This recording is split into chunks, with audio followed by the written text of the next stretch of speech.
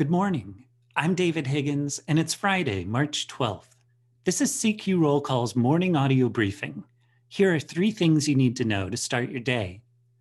The coronavirus relief package is now law, and Democrats are planning their next step. If Congress doesn't act, the new law will trigger spending cuts under pay-as-you-go rules.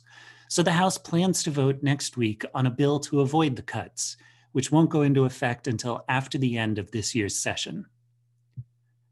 Next, Senate Democrats plan to move a background check bill through committee hearings and onto the floor. The House on Thursday passed the bill with some Republican support.